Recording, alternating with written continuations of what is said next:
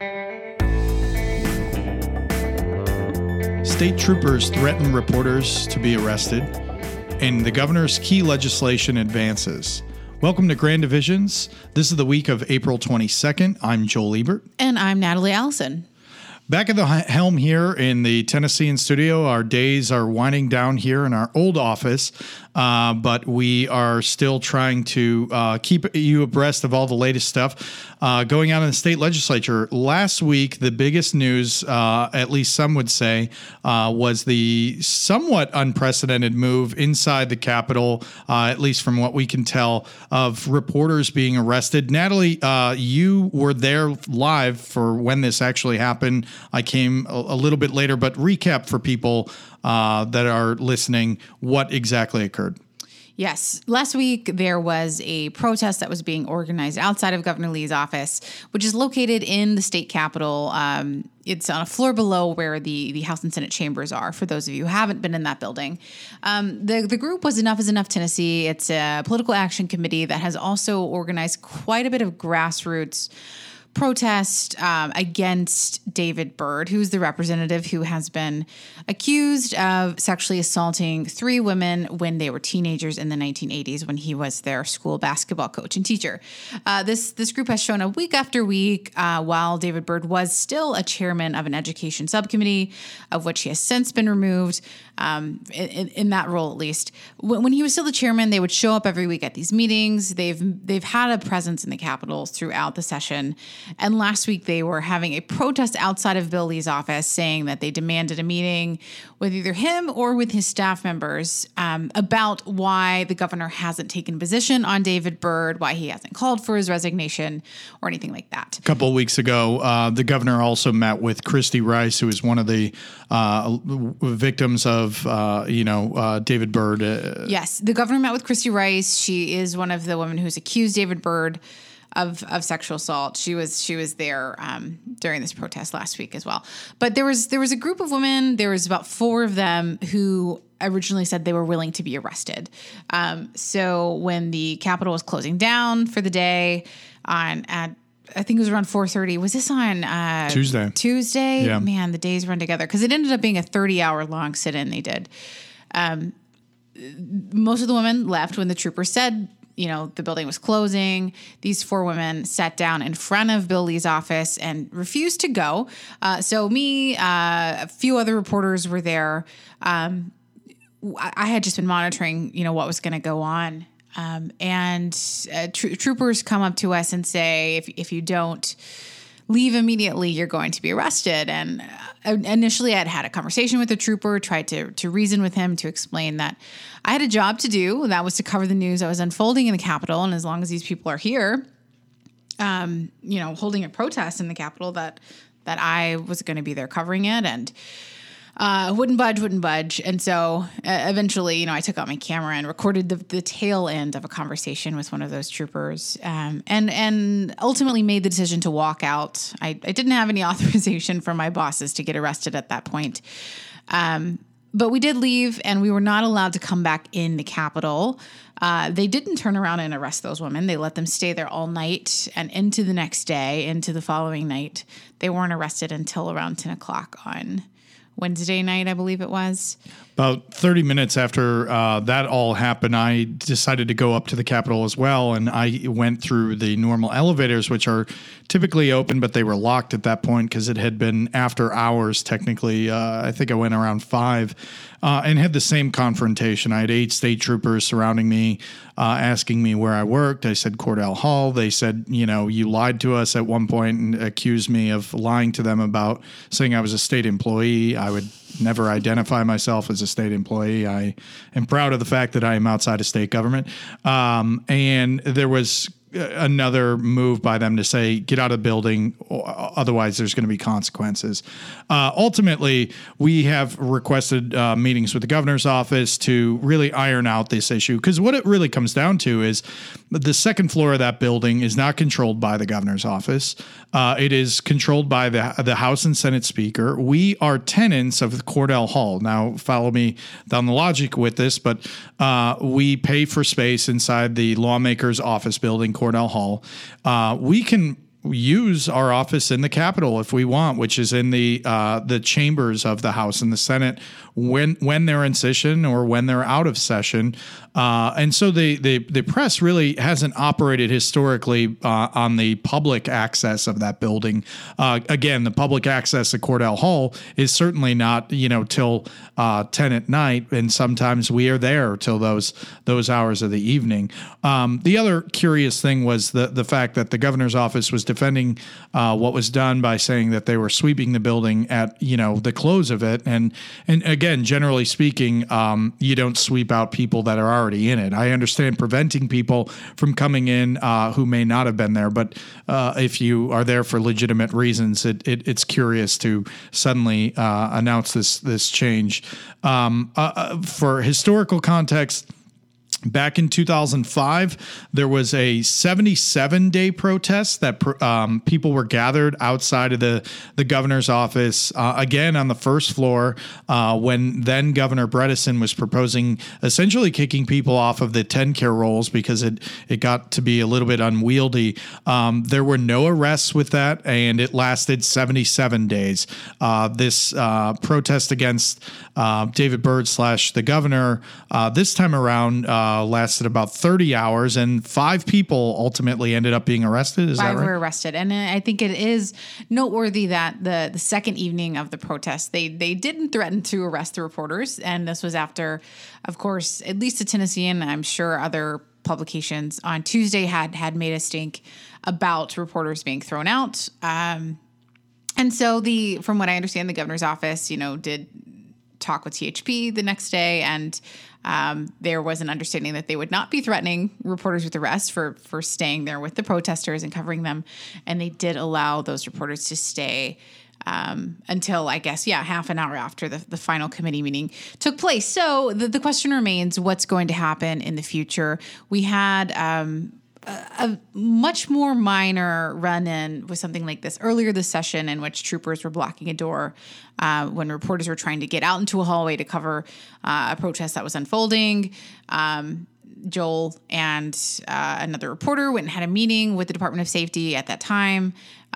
Were assured that this wouldn't happen again, from what I understand, and then it did. And we are looking for some kind of resolution. We'll see what happens, but we are trying to reach some kind of understanding about how we can do our job in a reasonable manner without the state trying to interfere with our access. Of course, other big news this past week was the governor's major piece of legislation, the education savings account, continued to advance in the House.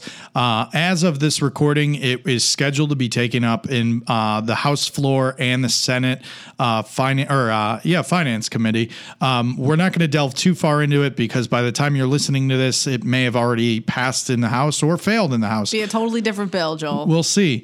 But the other key development from the week was the governor announced his budget amendment proposal. It's essentially the second version of the budget, so he can make minor tweaks later in the budget process, and that included providing money for community grants and grants to nonprofits, to putting $5.1 million to various education initiatives, to a $10 million waterfront development project in Memphis.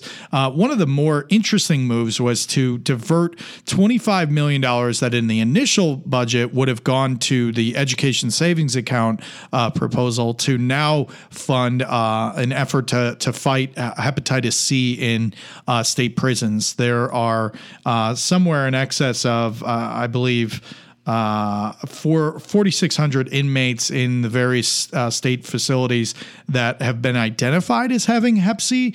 Experts think that's on the low end. Commissioner Stuart McWhorter, the finance commissioner, estimated that it could be as many as 6,000. It could even be more than that. So this $25 million infusion is to really fight what sounds like a massive problem in the state prisons. Yeah, and that is a problem we've seen elsewhere too, but certainly one that has taken place in Tennessee. They also have received requests for appropriations from lawmakers. You looked through some of those last week. Found some weird stuff. Yeah, normally I try and delve through there, and there's really off the wall stuff. This year, I was disappointed with the off the wall. There were only 3 really that caught my attention, and this was just from the House. At the time that I had reported that story, I didn't have the Senate amendments, but one of them was to fund a 10-part series, I believe, for Rob Schneider, who is from Deuce Bigalow, among other things, former SNL comedian. There was also a bill that an attempt that you wrote about, Natalie, for chandeliers. What's that all about? Yeah, so freshman Representative Brandon Ogles, he's from Franklin, is asking for $200,000 for 2 chandeliers. Basically, what he realized was that there are kind of like 2 holes in the ceiling next to the main chandelier out in the lobby outside the chambers, where there was originally in the building design supposed to be 2 other chandeliers. They were supposed to be coming down from Philadelphia around 1860. That didn't happen because the Civil War was starting. And so that always went unfinished. Those chandeliers were never put there. He says he wants to dedicate one to women's suffrage. The 100th anniversary of the 19th Amendment comes up next year. He also wants to dedicate another to the civil rights movement. And he has gotten the buy-in of every woman in the House so far. It's probably a long shot for him to get that money, but we'll see. He also says he's planning on raising money privately. The last more interesting budget appropriation request came from Representative David Byrd, who again has faced allegations for the past year of sexual misconduct dating back to the 1980s. He wants $2 million for grants to districts to specifically for, quote, character development programs. It's important to have good character. Just going to leave it at that. These amendment requests can go unfilled. Many of them will, because in the House there were in excess of, I believe, 200. And we will see and stay tuned on which ones do get funded as lawmakers try to finalize the budget. Okay, this week on the podcast, it's a little bit different. We are not interviewing lawmakers or lobbyists or advocates, but we are interviewing our fellow reporters. We have with us Kim Cruzy of the Associated Press and Eric Shelzik of the Tennessee Journal. Thanks for coming on, guys. Formerly of the AP, yes. Cool. Thanks, guys. Hello. So what we thought we would do this week is talk to Eric and Kim about basically how it's been covering the session so far this year.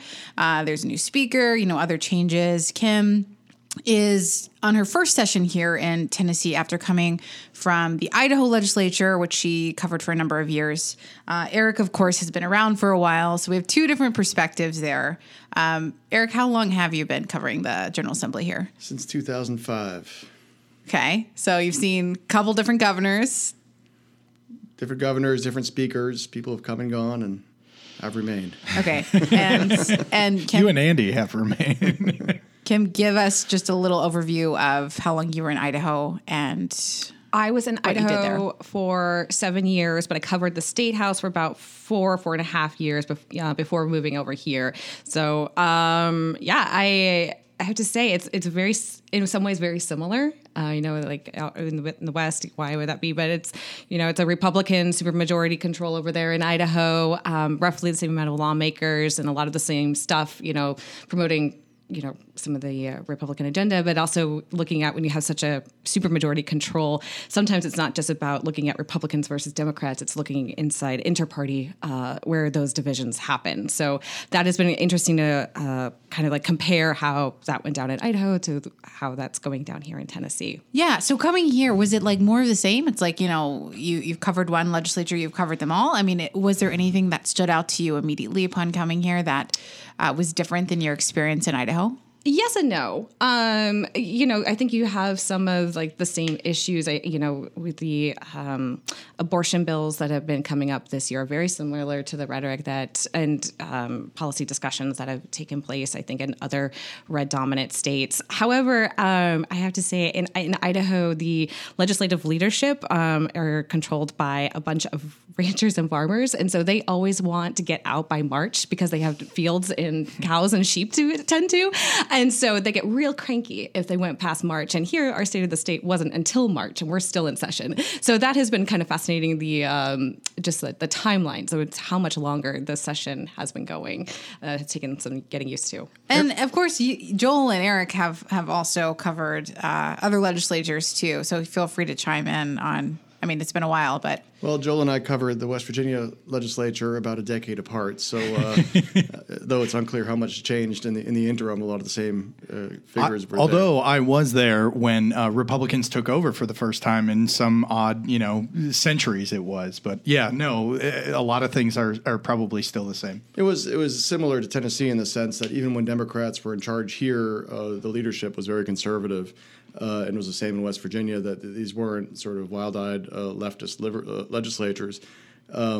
So that the party labels have changed, but the actual policies haven't made that much of a change, is at least my impression. Yeah, no, and kind of the same with me. And Kim, you mentioned the farmers and ranchers. When I was in South Dakota, that's exactly what the case was there. So you had, people who were exactly that. They were trying to get out by farming season. So, Eric, one of the new adjustments for you has been moving from the AP, a daily coverage of the legislature, to now doing the Tennessee Journal, which, for those that may not know, is a weekly subscription-based service that you can get, and it provides really interesting insights and inside tips and information. So if you don't get it, check it out. But Eric, what's that adjustment been like? Well, I mean, working for the AP is a working by the minute kind of job. Something happens, you got to bang it out, you got to write it, and now I work for essentially a weekly newsletter. It's a whole different cadence. Now we do have a blog, but the emphasis, of course, is still on the paid product. I still have a bit of Stockholm syndrome. When something happens, I feel like I need to run to the computer and start writing something, and then I take a deep breath and say, "Oh wait, I can write about this on Thursday or for the Friday newsletter." But I sit right next door to my old seat in the press room, and across the divider from Kim, so I get to live vicariously through her as she scrambles to get the news out and instantly. But also hear the headaches that she has to deal with, right? Of course. There's always something. What you guys are talking about. The good news now is that I'm pretty much my own boss. I get to decide when I want to write. I don't get advice from points all over the country and the world on what to pursue. The bad news is I'm my own boss, so when I'm being unreasonable, I have no one to blame but myself. One of the big issues this session, you guys know, we've all covered ESA's education savings account or school vouchers. Eric, I wanted to ask you, from your perspective, you've seen many introductions of vouchers bills. What's the difference, or what have been some of the interesting things to note compared to like the legislation that was introduced under the Governor Haslam administration? What's interesting is, I guess maybe in the form it's reached now, not that much has changed. When Haslam introduced a voucher bill, he wanted to do a pilot project that was very limited in scope and only affected children in failing schools and people who were at the federal poverty guidelines. The tension there was that the voucher advocates really want to do more and take a bigger bite out of the apple. And as a consequence, the big bill in 2013 just failed. The governor pulled the plug on it when he said, we're not going to go do this. There's been various other attempts since then, all of which have failed. And then this year's bill started out as a much broader approach. And as time has gone on, it's been dialed back and whittled down, and to the point where, as I think you reported on Thursday, that the bill would only affect Davidson and Shelby counties. Which is much more limited in scope than people had hoped to start with. Of course, it still, could be changed. The Senate version is very different, or at least they talked about Senate version is very different than what the House is supposed to be voting on the floor tomorrow. Kim, while you guys are covering the session, how do you, as a wire service that essentially works for all of, the people that pay for the service, how do you guys decide what story is worth covering versus what, you got to allow other publications to take the lead on? Well, as Eric kind of hinted at, that we get a lot of input from editors and reporters from across the country. I'm interested in national trends that are going inside state houses. What this voucher push, is a great example, because I'm kind of following what other possible voucher-related issues are going across the country, as well as just what we saw in the past couple of years with the teacher protests, and trying to write great on a kind of on a broader level on that approach. Whereas they're not always as, sometimes, when you're in there day in and day out, you kind of like want to get into the minutia of everything. And that's really important to be paying attention to. But there is kind of a tension of making sure you're writing broadly enough where that someone in South Dakota will want to read about it, care about it, while also making sure you're understanding every turn, because this bill has been moving very fast. I think it's an interesting position that the AP is put into now. Speaking as a former AP staffer, and also with the change in the Gannett empire, and that the Gannett newspapers now include Knoxville and Memphis. It used to be much more regional approach by the newspapers and covering their own delegations and covering Nashville specifically or Memphis specifically, et cetera. Whereas now you guys at Gannett take a more statewide approach, which is similar to what the AP always did. So it is interesting to see how that sort of balances out and how we don't, given how few of us there are these days, that we don't duplicate efforts. And it's a lot to keep up with, especially this year where there's 42 committees and subcommittees, and that's been a logistical challenge for us. How do you cover all of these things going on at the same time? So I don't know. I feel like there's been at times when we have had to just divvy up. We're just going to take AP on this because there's literally no way for us to cover it all, including things that are affecting Memphis and Knoxville too. And likewise with the Tennessean. I've tried, but I cannot be in 4 places at once. It's not possible. Well, just observing the media scene since I started, I think when I got here, there was a lot more sort of like sharp elbows and everyone was trying to beat each other and all that. Whereas these days we find we're all sort of in this together as our numbers shrink and as we try to cover. What happened to the competition, Eric? Well, I mean, I think to some extent we all have to band together. We can't. We're out there trying to tear each other down or trounce each other on twist of the screw type developments. Like we won't get the news out. And speaking of banding together, I mean, we've had to like put up with some crap this session, like. Good way of putting it. Like they're threatening to arrest us and throw Locking us out doors, of public buildings and whatnot. So we've at times had to do that. Yeah. So for those listening, I'm sure you noticed, but last week there was a protest with related to David Byrd's whole allegations, where a group of women were protesting in the Capitol and were trying to essentially be forcibly removed by the governor's office without or try and get a statement out of them. At one point, the state troopers went up to Natalie and Sergio Martinez Beltran of WPLN and others and said, you either leave or you're going to be arrested. Eric, that was kind of your initial reaction to me was in a text message. What is this? Had you seen this kind of thing in your 14 plus years here in Tennessee? First of all my text messages are off the record. Oh, so. I'm sorry. No, I'm kidding. It is unusual, though not entirely unheard of. During the Occupy Nashville protests, the state troopers were out there on the War Memorial Plaza and were threatening to arrest reporters, and in fact did arrest a reporter for the Nashville scene for covering the protests there. I guess the difference there is that was sort of outside and in the middle of the night. It wasn't at 4 p.m. and inside the Capitol, outside the governor's office. It was a striking video to watch, to see the guy saying, I'm trying to be nice, but if you don't leave, you will be arrested. And it did made you wonder what the purpose was and why they were so intent on getting the reporters out of there. Not least because the women who were protesting ended up staying for, I think Kim counted up 30 hours, right?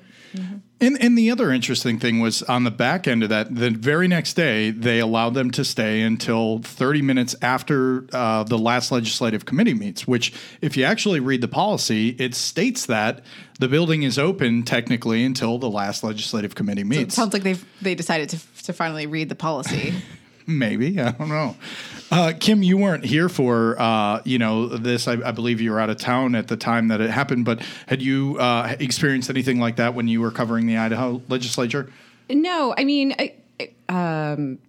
capitals are public buildings where it's the people's building. That's how they described it in Idaho, and that's, I think, generally across the country, people are like the capitals are the people's building. So as reporters, this is our workspace. We are credentialed. We have access cards to get into the building. So to be this was a first to experience actually being like, you're doing your job, but if doing your job may entail getting arrested, so get out of the building. It was alarming. And I think it raised a bunch of questions. Not the first time that it's been alarmed. I know Joel and we had to sit down with a couple of the troopers just after they briefly blocked a door during a protest, but it was still troubling that we were briefly blocked from doing our job. Falsely imprisoned Eric Schelzig for a few minutes. The trooper was blocking the door. We were trying to run out to go see what was happening, and the trooper was I was trying to get around him, thinking that he was just sort of in the way. And then I realized suddenly, no, he was in fact trying to physically block me from exiting the room. It was somewhat surprising, needless to say. Yeah. So Joel and Kim had this meeting with the Department of Public Safety, saying, what the heck, this can't happen again. And yet it did. So we're still working through that. I promise the resolution was not just kick us out of the building, not of the room. So I think this is going to be an issue that we are going to continue to be paying attention to and sending. I know my boss sent off an email to the governor's office saying, hey, what the heck is going on here? So hopefully this doesn't happen again, but stay tuned. Yeah, I understand that the Tennessean has raised concerns as well with how that was handled. It's not clear to me that the governor's office itself is behind the policy or the right. strategy. I'm not trying to implicate but the the issue being, office. Of course, that the ultimately safety department is the executive branch, yeah. and the governor's in charge of the safety department, and responsibility rolls all ways. So. As we look to wrap up here, what are the things that you guys are going to be keeping an eye on in the final weeks? It sounds like session is winding down in some way. What's something that, obviously, aside from vouchers, which we're all going to be covering? Well, we still have a couple. Abortion bills. The trigger bill, the so-called trigger bill that would automatically make abortion illegal should Roe v. Wade be overturned, is still floating through the House and Senate right now. I know that there was maybe a last-minute attempt to bring back a separate abortion policy that we thought was dead. So I'm very interested to see how those last-minute fights can come up, as well as the our 10-care waiver. We have. I don't know, how that is all going to play out, how Governor Lee might want to just approach that. So we have a couple healthcare policies that are definitely going to be floating out there at the end of session. Well, the big one for me, of course, is the budget. We got $38.55 billion hanging in the balance, as it were, and there's always last-minute fights, and the biggest fights are usually over the smallest issues, So I think last year there was it was this bill. What was it? The God-given rights into the Constitution or something like that. Oh, that was literally the last. Wait, what is the budget implication of that? Nothing, but it was something that they wanted to bring back that fight at the very end when the budget was being considered. But sorry to interrupt. Yeah, there's always little things in there that are kind of head scratchers, and I think you had a story last week about the chandeliers that they want to put in the Capitol, or the series for Rob Schneider, the Deuce Bigelow. You can do it. Yeah, important projects. There's certain things that people really care about deeply, but tend to get outsized attention for the most important thing that state government does, which is pass the annual spending plan. And that's, of course, if there are no TN Ready problems, which I don't know.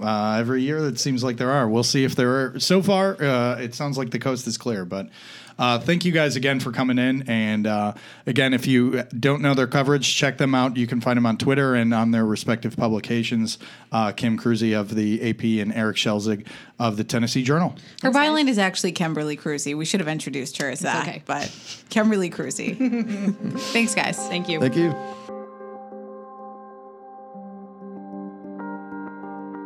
Okay, it's time for this week's Notebook Dump. The governor's bill to establish a new commission to authorize charter schools, essentially allowing the commission to override a local school district's decision not to permit a charter school from operating, has passed both the House and Senate. It heads to the governor's desk. A bill that places restrictions on police community oversight boards around the state, such as the one just created in Nashville, also ones in Knoxville and Memphis, has passed both the House and the Senate as well. It will head to the governor's desk, but this was not without both chambers reaching a compromise in conference committee in which the boards are not allowed to have subpoena power, but they are permitted to obtain subpoenas through a majority vote by their local city councils. And finally, the Nathan Bedford Forest Bus, which has been the subject of continued protest in recent years, continues to remain in the state legislature. That's despite the fact that all three top state Republican leaders, the governor, House and Senate Speaker, all say some additional context should be added. Thus far, the governor has yet to fill a vacancy on the Capitol Commission, which is one of the only boards that can actually take up this issue. The governor has also not named a chairman of the committee, and he hasn't requested a new meeting of the Capitol Commission. That's it for Grand Divisions this week. Thank you, as always, for tuning in. Please find us on iTunes. Continue to rate us. It really helps a lot. The podcast is produced by Erica Whitney and John Garcia. Thanks for listening. I'm Joel Ebert. And I'm Natalie Allison. See you next week.